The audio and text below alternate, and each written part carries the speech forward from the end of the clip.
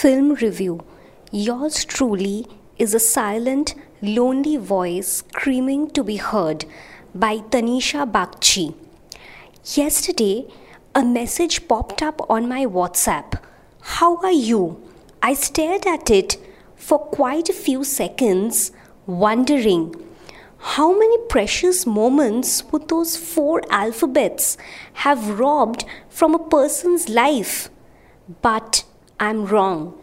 It's the age where texts have dethroned letters and verbal communication, where you are chided for not punctuating every other sentence with at least 3 ROFLs and 2 LOLs, and where feelings have taken strange shapes that we refer to as emojis.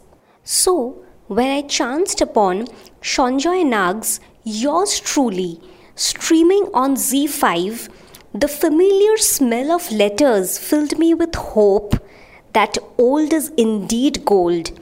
Based on Annie Zaidi's short story, the one that was announced, this film is a quiet take on loneliness. A resident of Kolkata, Meethi Kumar aka Soni Razdan, is a 57-year-old government employee on the verge of retirement. Days turn into nights and nights into months. But Meethi's lonely and mundane routine never changes. She wakes up in her old ancestral home. The dilapidated condition of the house speaks volumes about Meethi's long-lost urge to embrace anything new, cooks her own meals, and then gets ready for the long and tiring commute to work. Except there's something to look forward to at the railway station, the voice of the announcer. For Meethi, it is more than just a voice. In a life devoid of companionship, the voice carries with it a sense of comfort, support and care. Meethi writes long letters addressed to the announcer. They never come back with replies. Rather, she conjures the answers in her own head.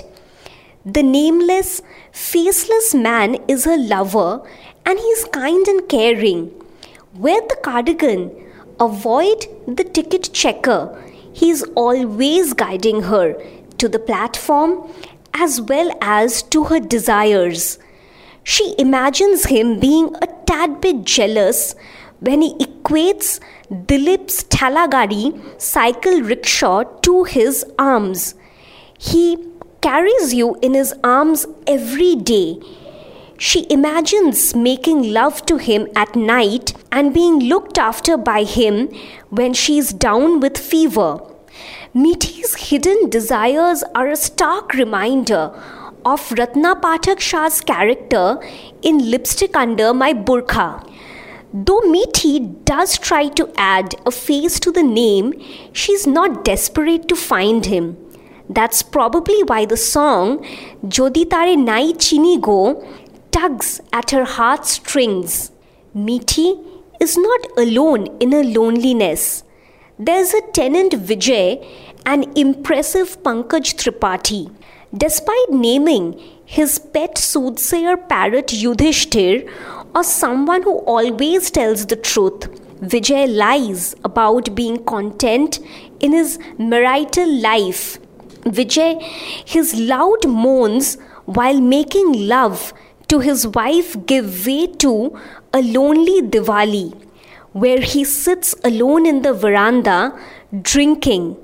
And then there's Meethi's sister Lali, Ahana Kumra, who believes in selfies and smartphones, never hesitates to talk about sex and periods, and uncocks her feelings with bottles of alcohol. Whether Meethi ends up meeting her announcer or not is up to you to find out, but she sure does find the most loyal and faithful companion, a dog. Sanjay Nag uses silence as a tool to help understand Meethi better, and Soni Razdan embraces that silence. She is brave yet afraid, stoic yet vulnerable, lonely yet hopeful. It's ironic that she starred as a young girl in Aparna Sen's 36 Chaurangi Lane, a film about a lonely woman. Then there is Vinay Pathak's dramatic voice as the announcer that stays with you long after the credits have rolled. Nag also brilliantly uses the unhurried pace of Kolkata and sharp contrasts to color his story. On one hand, there's the hustle and bustle of Durga Puja, Christmas, and Diwali. On the other, lazy government employees engage in trivial conversations. Meethi's days are spent gazing into the distance, and Vijay takes his own sweet time to hang clothes. Then there are two incidents on the train. Meethi encounters a newlywed couple and a corpse during her journeys, signifying a beginning and an end. In a city like Mumbai, where life hangs by local trains and the din tires the soul, yours truly is the calm that needs to be felt.